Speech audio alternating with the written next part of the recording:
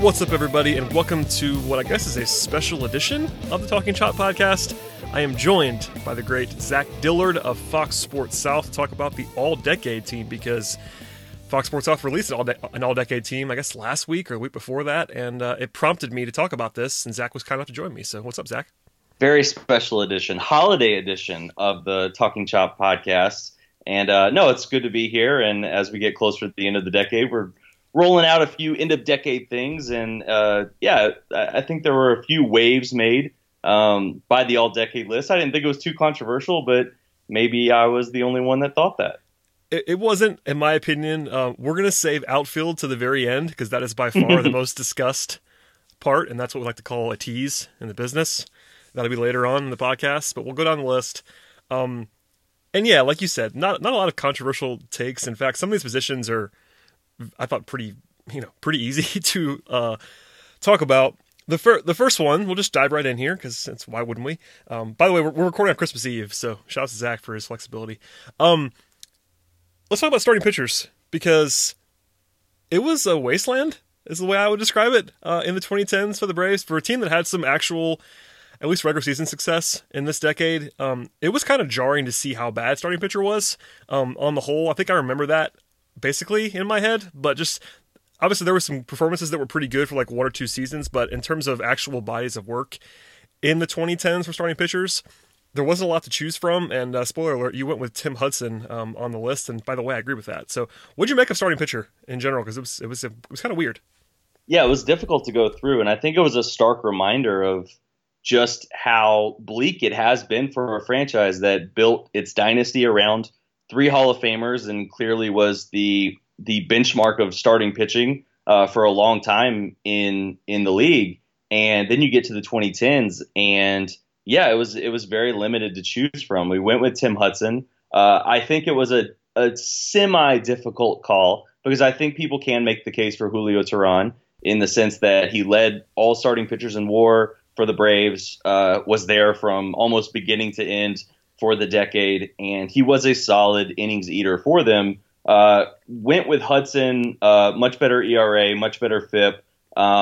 Didn't have as much, as many innings pitched, as much playing time as Julio Teheran. But outside of those two, I mean, you start going down the list, and it's like Mike Foltynewicz, fourth this decade in WAR for starting pitchers is Alex Wood. This is all by Fangraphs. Then you have Mike Minor, Chris Medlin had a nice run, Tommy Hanson, and literally eighth on this list for the entire decade is already Mike Soroka is already on that list. In the top 10, he's at eighth for Fangraphs. So that was really a reminder of why this franchise, when it did go through its rebuild, they started rebuilding through their arms, because especially if you look at the early part of this decade, from let's say 2010 to 2015-16, it was Tim Hudson, Alex Wood, Mike Minor, Chris Medlin. It was they didn't have that runaway guy that you just go, oh, clearly I'm going to put Max Scherzer on this list, or Jacob deGrom, or Jose Fernandez, or they didn't have that one guy that stood out as pretty much every other team in baseball probably did. Yeah, I mean, like you said, by the way, Julio threw 600 more innings than any other pitcher for the Braves. Yeah. So if you were making this choice, it was basically a two-man race. I mean, Hudson was better on a per-game, per-season basis pretty clearly. But if you want to argue on behalf of Julio, that's fine. And by the time we're recording this, Julio's no longer in the organization officially. Obviously, he was not signed originally, or the option was declined, but he's now gone. So RIP to Julio in a Braves uniform. But yeah, I'm with you. I would have gone Hudson because the numbers are different enough to where I thought he was just better. But shout out to Julio. I mean, he was the only guy really that put together a sample that you would expect, which is what you were saying there. By the way, for the full decade, the Braves were 18th in baseball in starting pitcher WAR. And that isn't like a disaster, but it's not good for a team that was trying to win for most of the decade. Not all. Obviously, they had some rebuilding times. But being outside the top 15 in starting pitcher WAR, when you factor in a couple of the teams that were just so terrible for the entire time, it was not a pitching dominant decade for the Braves. No, not at all. And I think one thing that really set it apart, too, was, and maybe this is unfair a little bit for reputation-wise, but the Braves, But when you factor in just how the team treated Julio Teheran when push did come to shove and they got into postseasons, not getting starts, not getting the ball, he wasn't a choice for them, especially in their final 2 division title runs. I think that did kind of weigh into it as well. Just the idea that, yes, while he was a regular season reliable starter, and I think he actually works pretty well for the Angels in that offense, just being able to deliver innings, he wasn't that all-decade type arm that you're kind of hoping for in terms of when they did get to the postseason, handing him the ball and letting him go to work. Not to say that Tim Hudson was, but I think that did set it apart too, that organizational trust factor that clearly played out in postseason play for them over the course of the decade too. I think just a lot of factors pointed to the fact that Hudson was better on a per game basis. I understand why people, and we had some people in the comments that were just like, Julio should be the choice. And, he has, some all-star teams under his belt. I definitely understood that, but it wasn't an easy choice. But at the same time, slim pickings for the Braves this decade. And we just went with a guy that is going to be a Braves, or he already is a Braves Hall of Famer.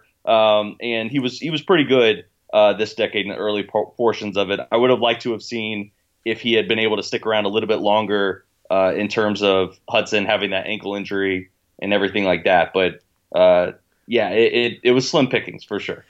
I think some of the reaction was probably that Hudson. It felt like when you look at the list, it's like, wait, Hudson pitched enough in this decade to be on this team? Because people just kind of forget it's not been that long since Hudson was a member of the Braves. It might feel longer than that because of the wilderness that they were in for a few years there. But at the end of the day, he was second on the franchise in innings during this time. It wasn't like Hudson pitched one season and just was awesome and that was it.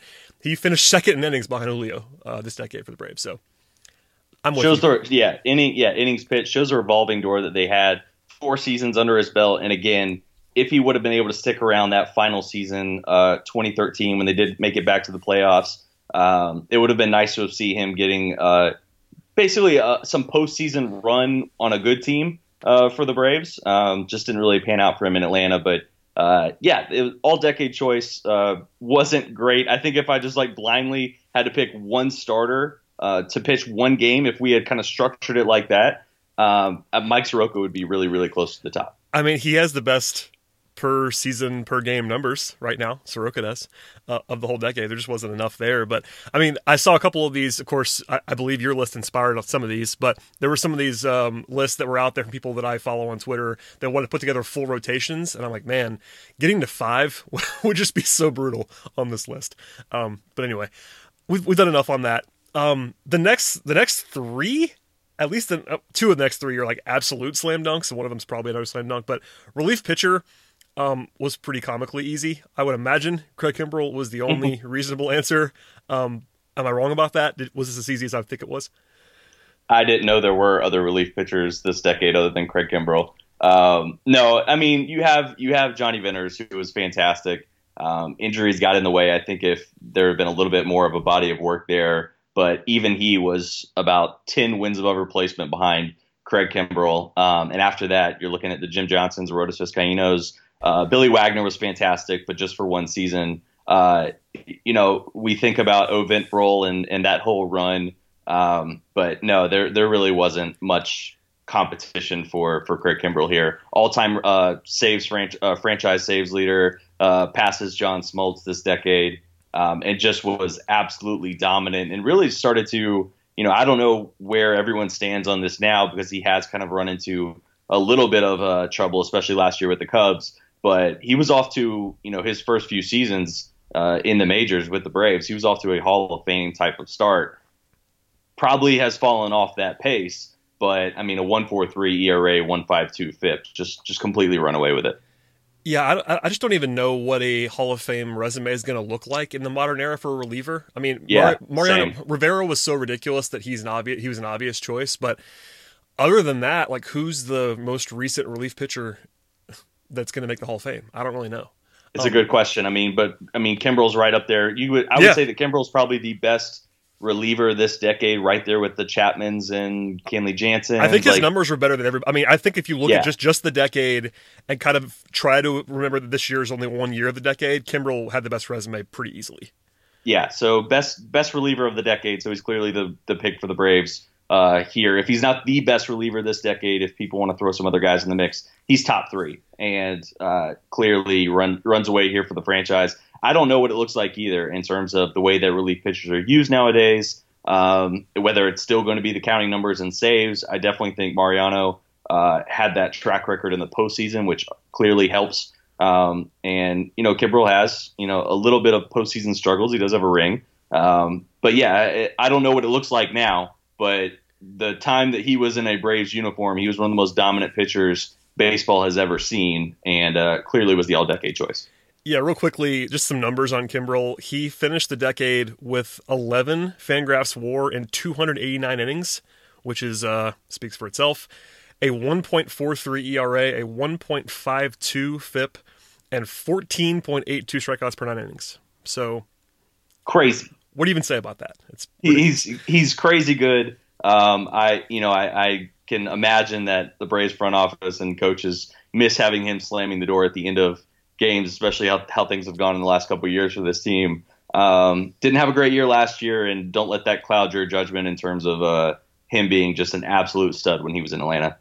Yep, there you go. All right, let's go to catcher. This one is a little bit closer, probably not that close still, but Brian McCann is the choice. Of course, he came back to the Braves, which was interesting. He was better in the previous decade. At least his highs were higher in the previous decade, but still a pretty impressive overall body of work. I think he had 22.5 Fangraphs WAR during the 2010s. Still was a 10% above league average hitter. There were some other contenders, at least fringe contenders, but McCann felt like a pretty easy one too. By Fangraphs WAR, he was their second best position player, or really player overall, the entire decade. I know they factor in a lot of pitch framing and defense into that, but Brian McCann for me was the runaway choice. I think Tyler Flowers has been much better than his reputation that precedes him nowadays. Strong agree on that. Strong agree on that. People really dislike Tyler Flowers, but even though he's still hitting 4% above league average at 350 OBP, helped a lot by getting hit by a bunch of pitches. But Tyler Flowers has been good. Outside of that, there's really no real competition, even if he's competition for Brian McCann. McCann doubled him up in WAR. Pretty easy pick, especially with McCann coming back. The story, I thought he was pretty good, better than I expected last season in his final go-round, helping them get back to the playoffs. But Brian McCann was clearly the all-decade choice. And again, just like starting pitching, another reminder that while they've found really good stopgaps, they've found good platoons and duos, they haven't found that successor for the Brian McCann that they were hoping for a guy this decade, like a Christian Bethancourt would be. And now they're hoping for a couple young catchers down in the minors, hoping they will be in the future. But they just haven't found that guy yet. And McCann is still kind of the benchmark for this decade. Yeah, to the Braves' credit, they've done a good job piecing together those duos the last few years and actually have gotten really good production from catcher. I think underrated production. But, yeah, I mean, the choice is fairly clear. I will say, if you believe Fangraphs, and there's some controversy about how much the framing should factor in, Flowers looks pretty darn good on Fangraphs most of the time. We'll leave that there for now. But McCann just played a lot more, too, and was better. So, by the way, one thing I want to throw in there just for something. Evan Gattis had the highest WRC plus and slugging percentage of any catcher for the Braves this decade. That's wild. Shouts to Evan Gattis. I mean, the thing about, also, I'll just throw in real quick, the thing about Fangraphs and their catcher WAR, and when they threw in pitch framing, I think it was last offseason, yep. And they really adjusted all of their wins above replacement metrics, it really pushed Brian McCann to the forefront of a Hall of Fame catcher conversation. When you look at catchers since 2000, it's basically him. He's up there with the likes of Buster Posey, who feels like he's on a Hall of Fame sort of track. I don't necessarily buy into that, but the Fangraphs readjusting that WAR has pushed Brian McCann to being one of the elite catchers this century so far. And yeah, I mean, you look at him in a Braves uniform, clearly ran away with it for me, but it's at least interesting to talk about. Again, I don't think him or Kimbrel are Hall of Fame locks by any means, but it's at least a conversation starter for where they rank, not only in a Braves uniform, but where they rank over the course of their careers. Yeah, I do think, just for the record, McCann has 7 All-Star appearances, 6 Silver Sluggers, which I'm not sure how much that matters, but it probably is going to go on his resume. He has a World Series and an All-Star Game MVP, which I don't care about at all, but people will add that too. He has a pretty decent Hall of Fame resume if you look at it. So I'm not sure he's going to get in either, but he'll be one of those guys that's clearly on the ballot and discussed as a relatively prominent option when it comes. I don't know if he's going to make it in or not, but that's a weird one. Catcher's kind of like relief pitcher in some ways. Like, what's the baseline for catcher, particularly now? I don't know. No idea. I would assume that the guy that first comes to mind for me is Posey, just because of his. He has the rings too, which helps. Yeah, I mean he has the rings and with a Z at the end. Rings. McCann's up there. He had a fantastic career. I keep forgetting he's already retired. Fantastic career for him, and the all-decade choice for the Braves. All right, let's go to first base, where if there was anything that could be even easier than Craig Kimbrell, it's Freddie Freeman at first base, because he's been the full-time guy at first base since 2011 and played the entire decade. His entire career so far in this decade. It's just hilarious to look at first base, honestly. If you try to do a Fangraph search about the Braves first baseman, it's Freddie Freeman and just nothing. It's kind of funny. Absolutely nothing. Top 5 for people listening. This is not a joke. Matt Adams, who had the second most playing time. He played 100 games, I think it was. Something like that. I take that back. 4th most playing time. But Matt Adams, number 2, he was very good when Freddie Freeman went down. So good, in fact, that Freddie moved to third base. That really happened in this decade. Freddie Freeman played third base. For the time being. 3rd place on this list, 39 games played, Derek Lee.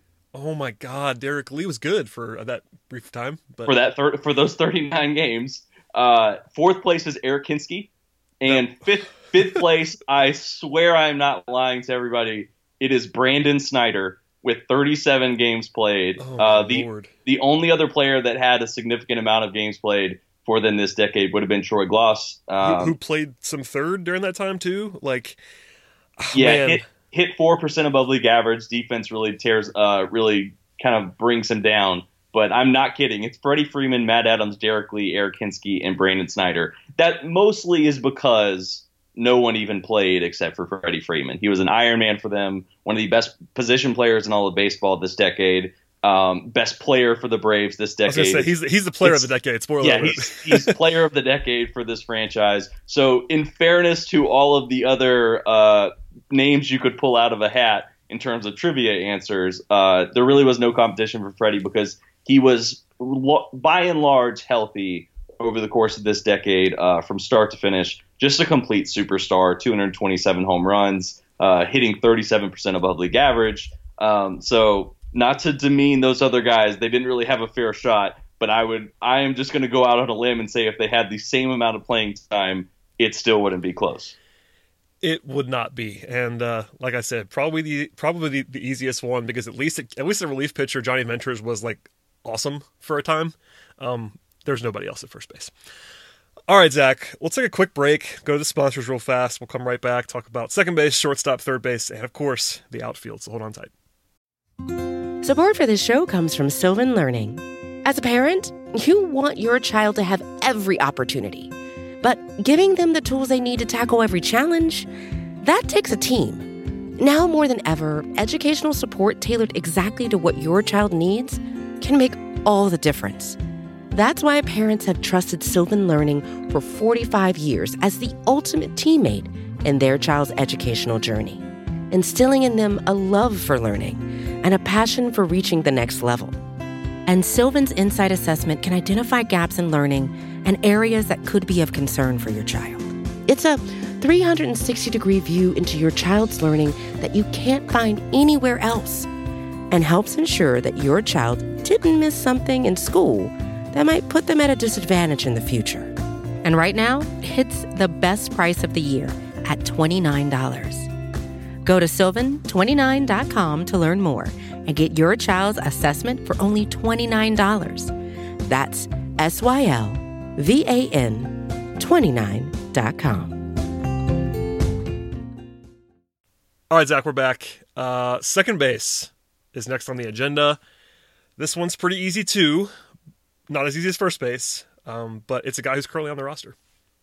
Yeah, Ozzie Albies was pretty much a runaway for me. I really didn't consider anybody else a true threat to him. I was a little surprised with the feedback. We had a few UGLA votes, which I think if you polled people in 2012, 2013, 2014, what they thought about that, he would be at the bottom of the list. But a little bit of a redemption for Dan UGLA over the course of time. But at the end of the day, it's Ozzie always running away with it. He played more than 100 fewer games, and he doubled UGLA up in WAR by Fangraphs.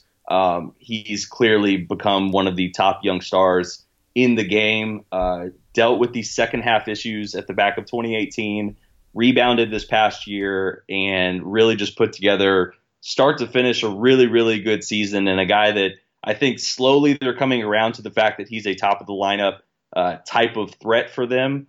And if he can be that player year in and year out, that 4 or 5 WAR player, he's an all around star. And we could never say that about Dan UGLA. And even though Ozzie always only has 2+ seasons in the bigs, it really wasn't close for me. Yeah, I agree on all of that. I will say, UGLA was better than people thought he was in the moment. Yep. He was not great by any means, and the extension was not a good extension. But he was better than people thought he was. Now, he was not nearly as good as Ozzie Albies, because Ozzie Albies, by the way, in 375 games, is at basically 10 WAR in both Fangraphs and Baseball Reference. That's less than 2.5 seasons. That's like a 4+ win pace, and he's still extremely young. So, yeah, I mean, he's a star level player. Like he's not Ronald Acuna, but he's really, really good at baseball, and that is worth pointing out. And the numbers, he has the best numbers by far. And despite the fact that he arrived late in 2017, yeah, I mean, he's the choice. UGLA being the very obvious number 2 is kind of funny in its own right, but yeah, Ozzie's the one. Yeah, I mean, UGLA had 2 really strong seasons in Atlanta. That's to take nothing away from him. I think the narrative of the strikeouts and everything did catch up with him, but and obviously the OBP, once that really fell off a cliff, he was no longer a choice for them to stay at second base. He used to walk, and then he stopped walking. He had 36 home runs in 2011. Then he turned around, had a 348 OBP. Both of those seasons hit well above league average. Then in 2013, the bat went away, and he was never going to be a defensive threat. So 2013 is, even though he hit 22 home runs, that's really where things started hitting the skids. He struck out 32% of the time that year. I think that history has done a little bit has recouped some value for Dan UGLA in terms of, this guy hit for power and he got on base at some times. And he was pretty good, but he's not an Ozzie Albies stratosphere at all. No, the per game stuff, it's not even close there. Okay, let's go to shortstop, where an old friend makes an appearance. Very easy again. A lot of these are pretty easy, Zach. So congratulations on all the work you've done on this list. No, yeah, I'm kidding. Congratulations on being able to do this just off the top of your head. For the most part. Anyway, Andrelton Simmons is the choice. He had the most plate appearances and the most games, and easily the most wins above replacement in 499 games. His defense speaks for itself. It's Hall of Fame worthy.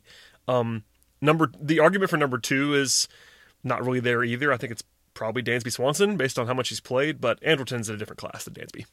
No question, especially at this. You look at just the decade now. Dansby could find his groove in his late 20s, and we could see. But just for this decade, if we're having that cutoff point, Andrelton Simmons is clearly the runaway choice. And I think it's another reminder of just how much talent scattered over the course of this decade they have had. You have arguably the top reliever, if not a top 3 reliever, a top 3, top 5 catcher this decade, a top 3 first baseman this decade, and the best defensive player in all of baseball at a premium position. The best. Yep. Like, bar none, Andrelton Simmons is the all-decade player for all the majors defensively, and we're just watching something special. What he's able to do year in and year out, I think he absolutely ran away with defensive runs saved, and clearly we see the highlights on a nightly basis. No longer in Atlanta now that he's out in Los Angeles.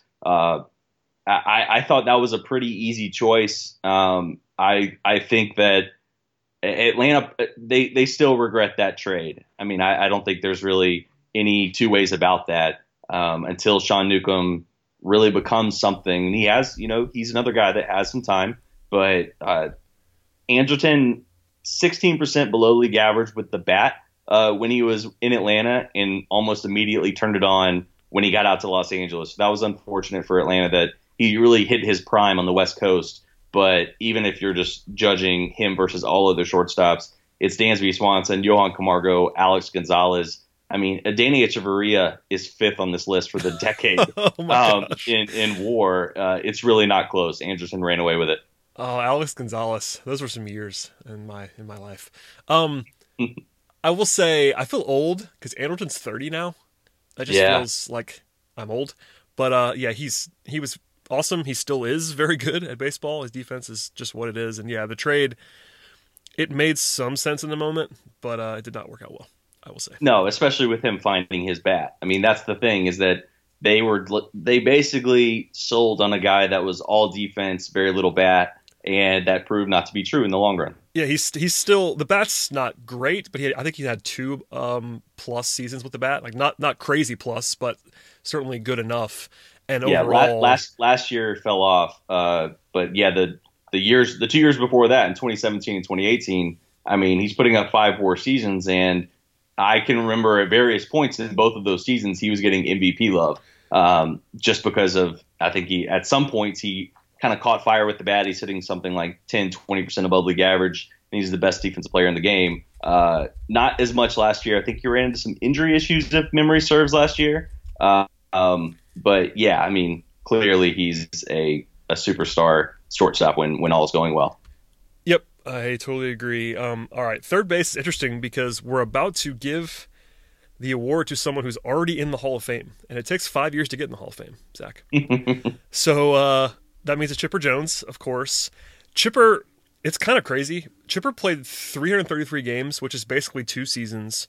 It was more than 2 seasons. It was over 3 seasons, but 2 seasons worth of play at ages 38 to 40, and he was still awesome, which is insane. He had a 122 WRC plus in this decade. Obviously, his best decade was the previous one, where he was arguably the best player in the entire decade, or one of the very, very few best players. But he was still a strongly above average hitter at 38 to 40, and considering the revolving door at third base, that was enough. Yeah, I mean, so the way that we kind of put this together, I kind of put the list together and we kind of debated it internally up at the office. And this one was closer than I think a lot of people, when we put the list out, they just kind of went along with it. It's definitely one of the closer ones, I will say that. Yeah, I mean, Chipper's a Hall of Famer, and everybody's like, yeah, everybody loves Chipper, and like, that's that. But like, this was the debate between, okay, how do you take a guy's peak, or do you take a guy's full accomplishments over the course of the decade? And how do you weigh out those 2 variables? And Josh Donaldson was really close here for me in terms of Chipper Jones never came close to what in this decade. In this decade, yes. don't like nobody quote me as like, oh, I forgot about 1999. But like this decade, Chipper Jones never came close to what Josh Donaldson did last season. Josh Donaldson was a 4.9 WAR player. Chipper was 6.9 WAR over the course of those 3 seasons that you mentioned. So that was difficult in the sense that Donaldson played half the games and he hit just 5 fewer home runs. I mean, his bat last year was really, really good. I agree with you. It's insane that Chipper hit 22% above league average at the back end of his 30s and into his age 40 season. But Josh Donaldson hit 32% above league average. So I think the debate came down to, okay, over the, how much do you weigh just one season? I think if we had 2 seasons, and this is pretty obvious if anybody's just doing the math, 2 seasons of Josh Donaldson at anywhere close to the rate he was last year, I think he's the pick. It was much closer than I think the reaction was, that it's just like, oh yeah, Chipper, definitely, that makes sense. Donaldson came really close here. Yeah, it's just really hard to go with a guy who played 1 season. That's just what it comes down to. And, it feels, again, kind of weird that Chipper played 3 seasons in this decade, but he did, and it was enough to do it. I mean, other than those 2 guys, you have Chris Johnson having the 1 fluke season where he hit like 320. But other than that, third base was a wasteland. From the time that Chipper left until last season, it was really ugly. I mean, Camargo was good 2 years ago, but it was just a lot of players that you may not remember, but not great at third base for a long time. I remember. You remember, but the fans may not remember. How could I forget Juan Francisco? And Chris Johnson was my guy that I just can't ever forget. But yeah, and Adonis Garcia. I mean, who could forget those just gems in Braves history at third base? No, they finally found a true replacement. You're right. Camargo was really good in 2018 at third base, but if they were searching for a guy that could hit and provide the type of value that Chipper Jones did there year in and year out for 2 decades, Josh Donaldson was that heir apparent for the first time. And now they're in the midst of an offseason where they're kind of looking for where do they go from there. Yep. And that's, we'll see what happens there. We can move on from there to the one that got by far, at least and what I saw of your mentions, the most attention was outfield. Shocking. It was not shocking in any way. We did not prep for this other than talking for a few minutes about this at the time. I came up with 5 candidates that would have been reasonable choices. You went, just for people, so people know, the Fox Sports team, not just Zach, went with Ronald Acuna, Jason Hayward, and Justin Upton. Those were the choices that actually happened. I came up with 2 more candidates that had a chance, or at least a somewhat argument, and they were Markakis and Ender Inciarte. Was there anybody else that you added to the list that you consider? Because I think the number 6 for me would have been Michael Bourne, but it was kind of a small sample size.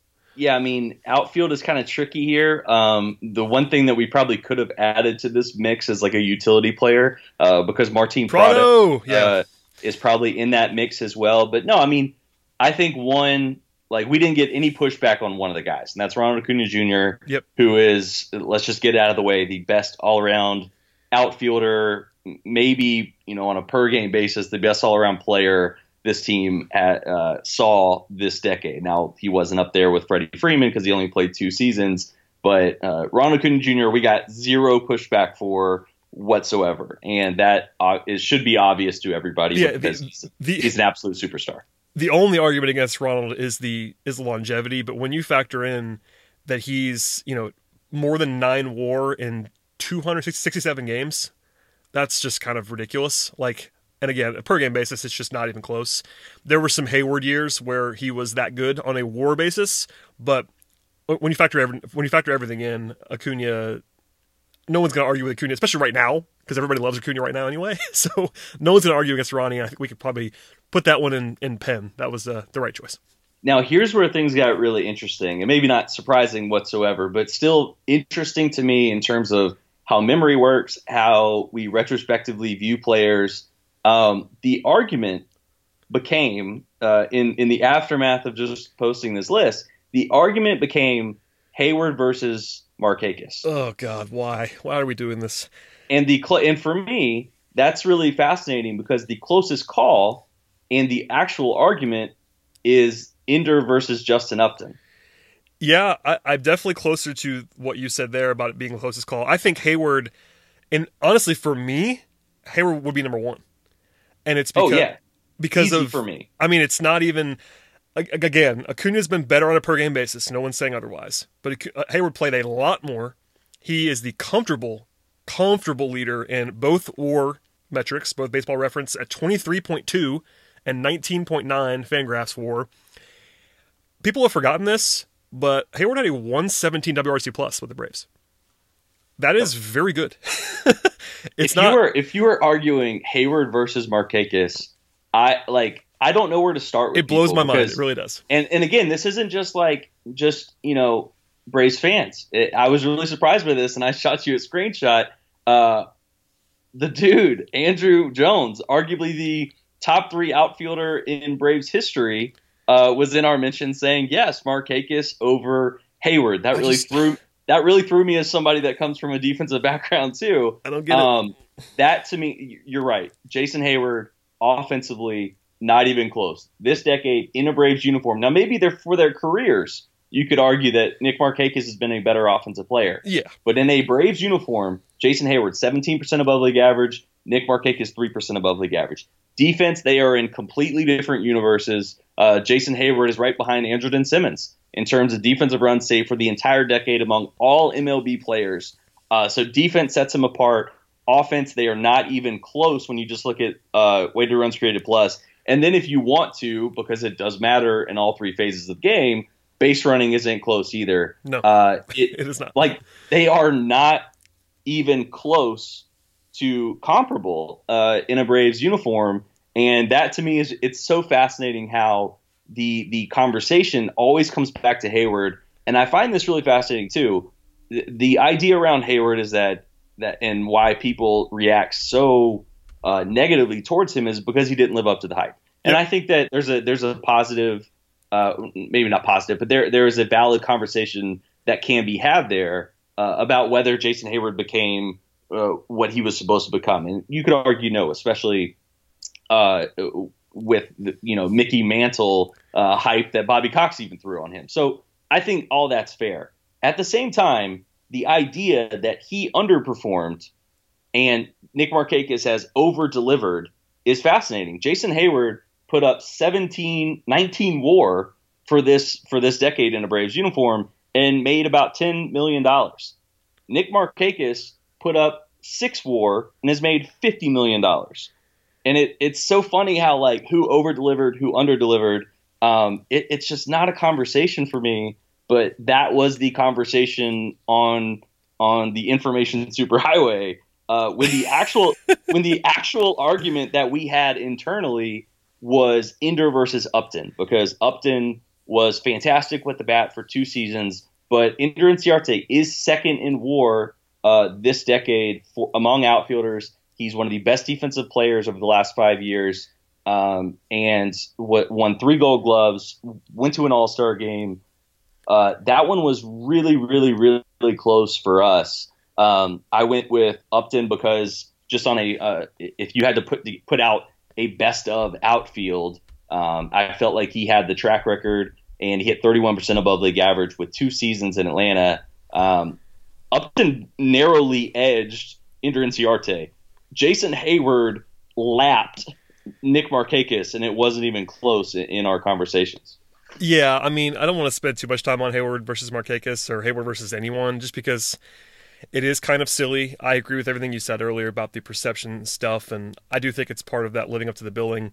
I would argue that any rational expectation of Jason Hayward would tell you that it was still a massive success. When a guy has 20 wins replacement for a decade, and he didn't play the whole decade with that team, like, I don't even know what you're supposed to say about that. Was he Mickey Mantle? No. Was he Ronald Acuna? No. But he was really good.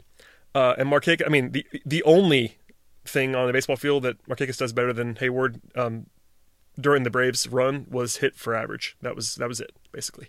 And I think people forget they played Markakis edged him in games played, but they both played 5 seasons in Atlanta. Yeah, I mean, Nick is definitely, arguably his best trait, or one of his best traits, is the fact that he's been incredibly durable, except for this season. He finally had an injury, but Markakis, if you want to be critical of him as I have been, he's been incredibly durable, and that's a huge thing. So he was number 1 in plate appearances. That does matter. But when one guy has 3, and I'm not exaggerating here, 3 times the WAR on both Baseball Reference and Fangraphs, even if you hate WAR, like, you have to acknowledge the split there. It's just not even particularly close.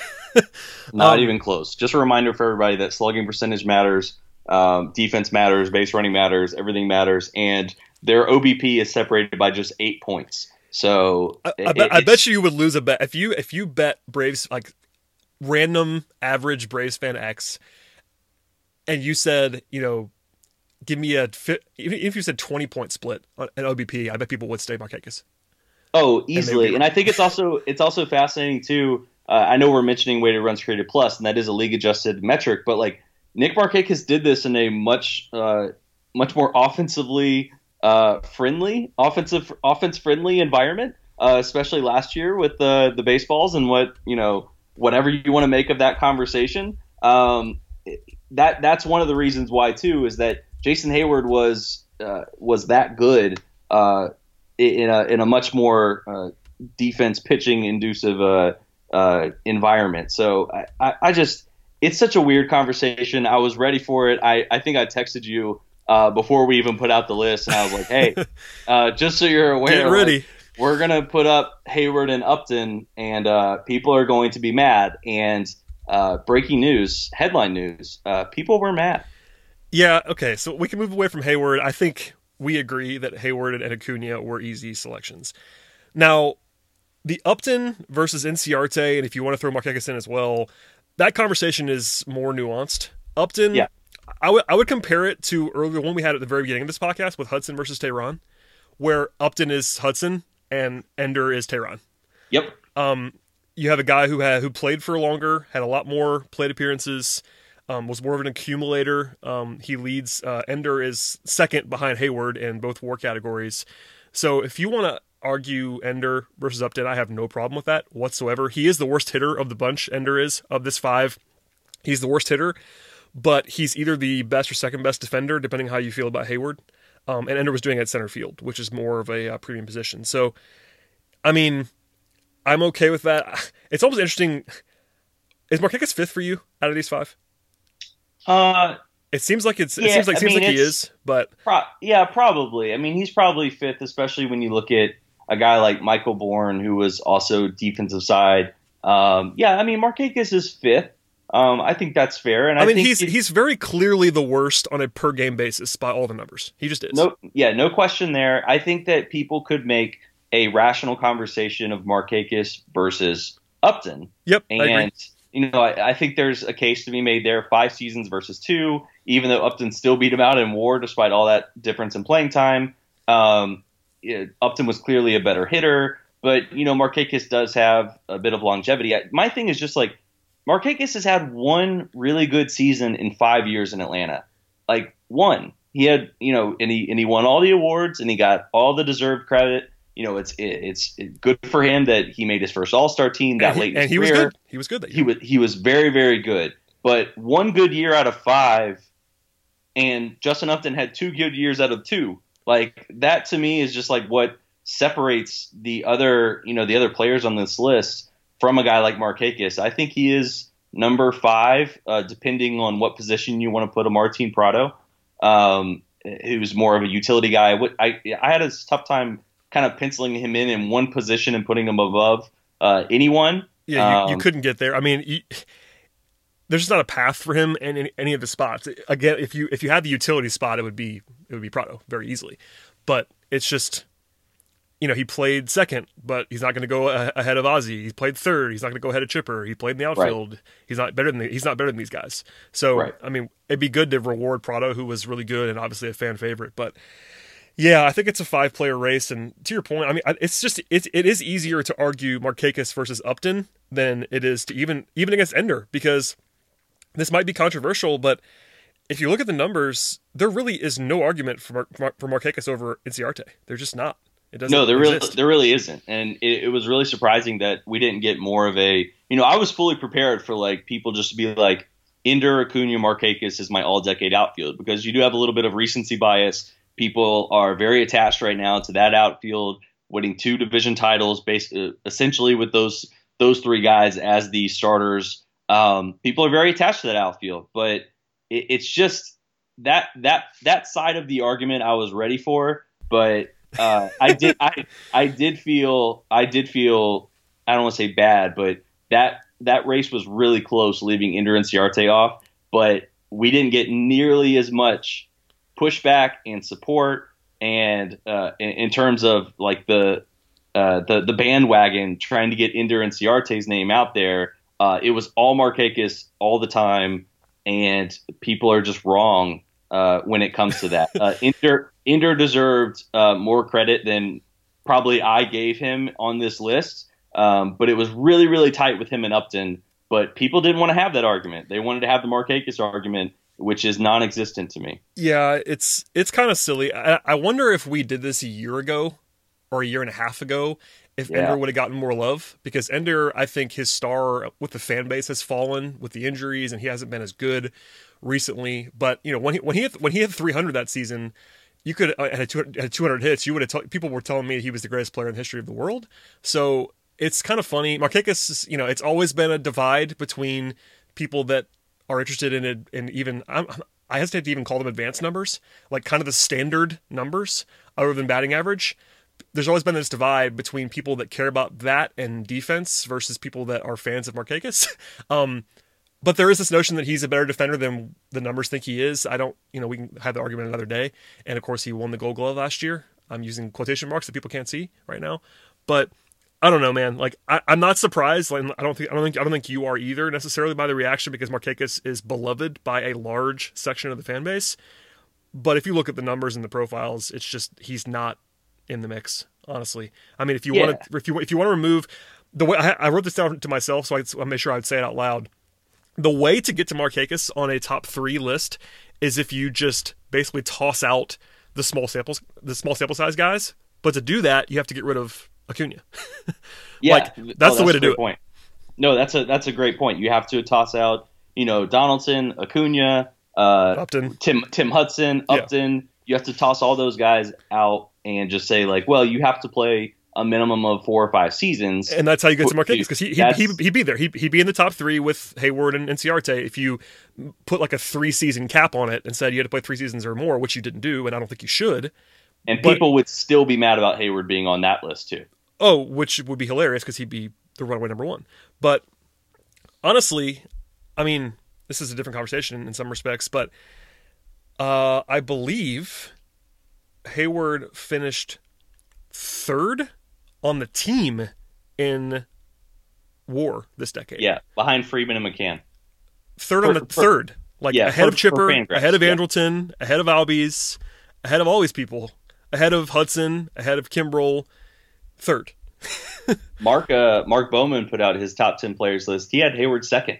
And honestly, if I was making my own list, he'd be right there in that mix too. He was that good. He just, like, the reputation has just really taken a turn. I really find it fascinating what you just said about how Ender's star has turned as he dealt with injuries last season and couldn't follow up with a 4th straight Gold Glove. Because to me, especially offensively, Ender was playing some of the best baseball he has in a Braves uniform in the second half last year before he got injured with the hamstring rounding third base.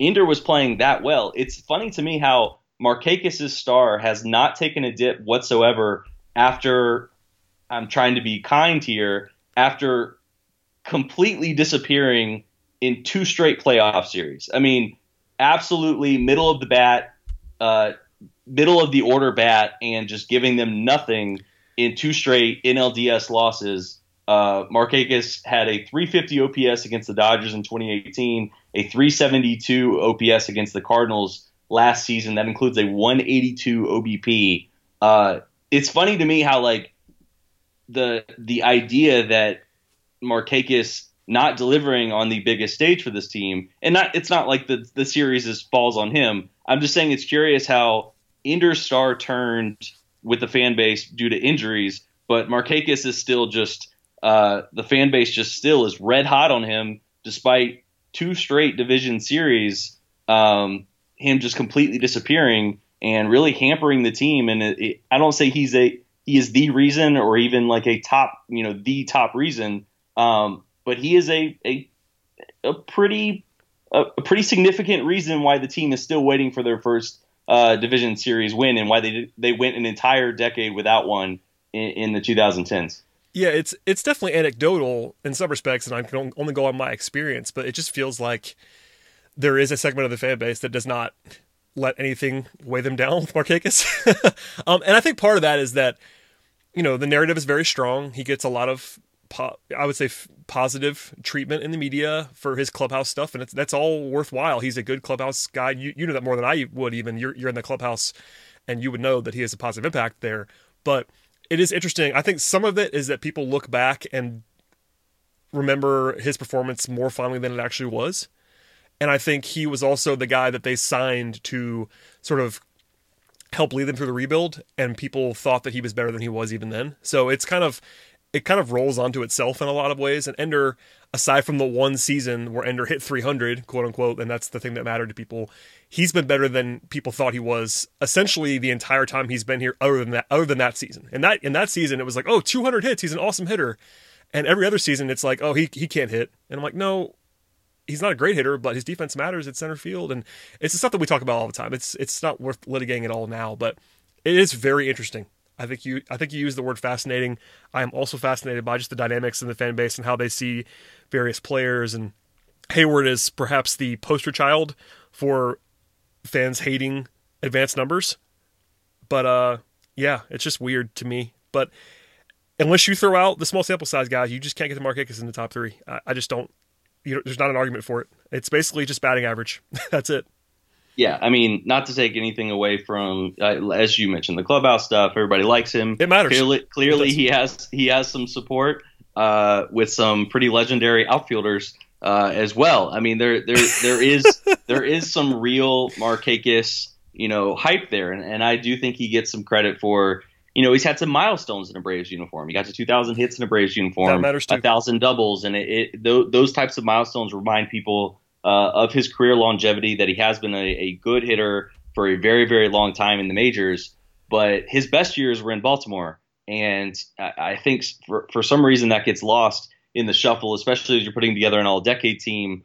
Jason Hayward's prime was in Atlanta. Markakis' prime was in Baltimore. Upton has had a pretty long, career of being pretty steady. He didn't have necessarily the peaks and valleys. Ender, his prime has been in Atlanta, no question. And he really gets carried by having one elite skill, like elite skill. And that is his defense. And I think just as we kind of put a cap on this and you put your outfield together, if you were going into a playoff series and you could have each of those players in their Atlanta primes, who would you rather have?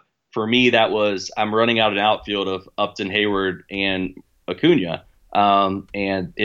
That's where it really separated things for me, is like, as long as they don't have just like a one season sample size, who would be your group? And that for me is when those guys were at their best, that would be the outfield.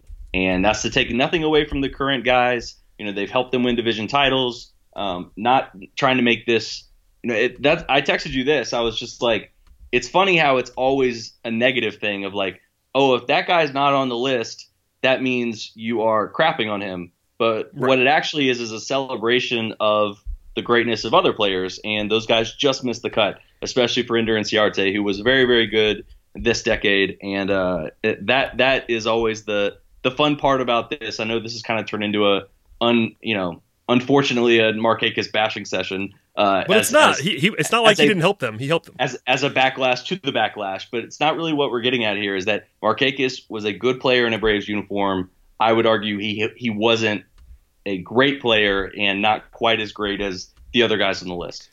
Yeah, I mean, this is not a negative, and I'm with you 100% on all of the way that sometimes comes out in reaction to media things. Like, not having someone on this list is not saying that they're bad. Like, that's not what that is. You're picking one guy from every position and 3 outfielders. The guy who finishes 4th in an all-decade list for a franchise is usually a pretty good player. So it's not, or finishes 2nd in a position, or what's your first base with the Braves? Number 2 is usually pretty good. I was about to say 4th for Atlanta at first base was Eric Kinske or Brandon Snyder. So hey, do not shame Eric Kinske. He had one very, very large swing in his Braves uniform. That is very, very true. Alas. All right, Zach, we've spent a lot of time on this. I appreciate all of the time here. Anything that you want to say about this list? And if not, I will let you get out of here, but please plug yourself. It's the holiday season. I'm sure you guys have some content to be sharing. Yeah, we do.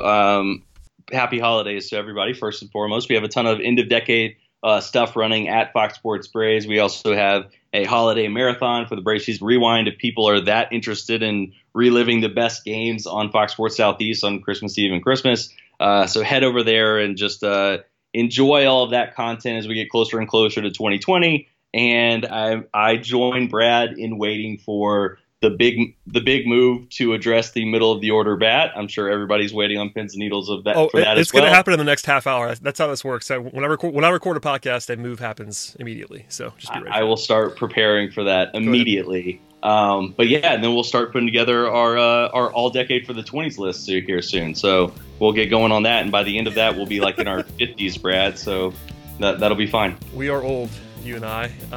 Thank you, Zach, for joining me. My friend, we'll do this again in a less special episode fashion. We could just talk about what's going on now, but this was fun. All right, have a good one, buddy. You as well, and as for everybody else, please subscribe to the podcast. I'm not sure when we'll be back, but if there's a big move, we'll address it, and if nothing else, we'll see you later on.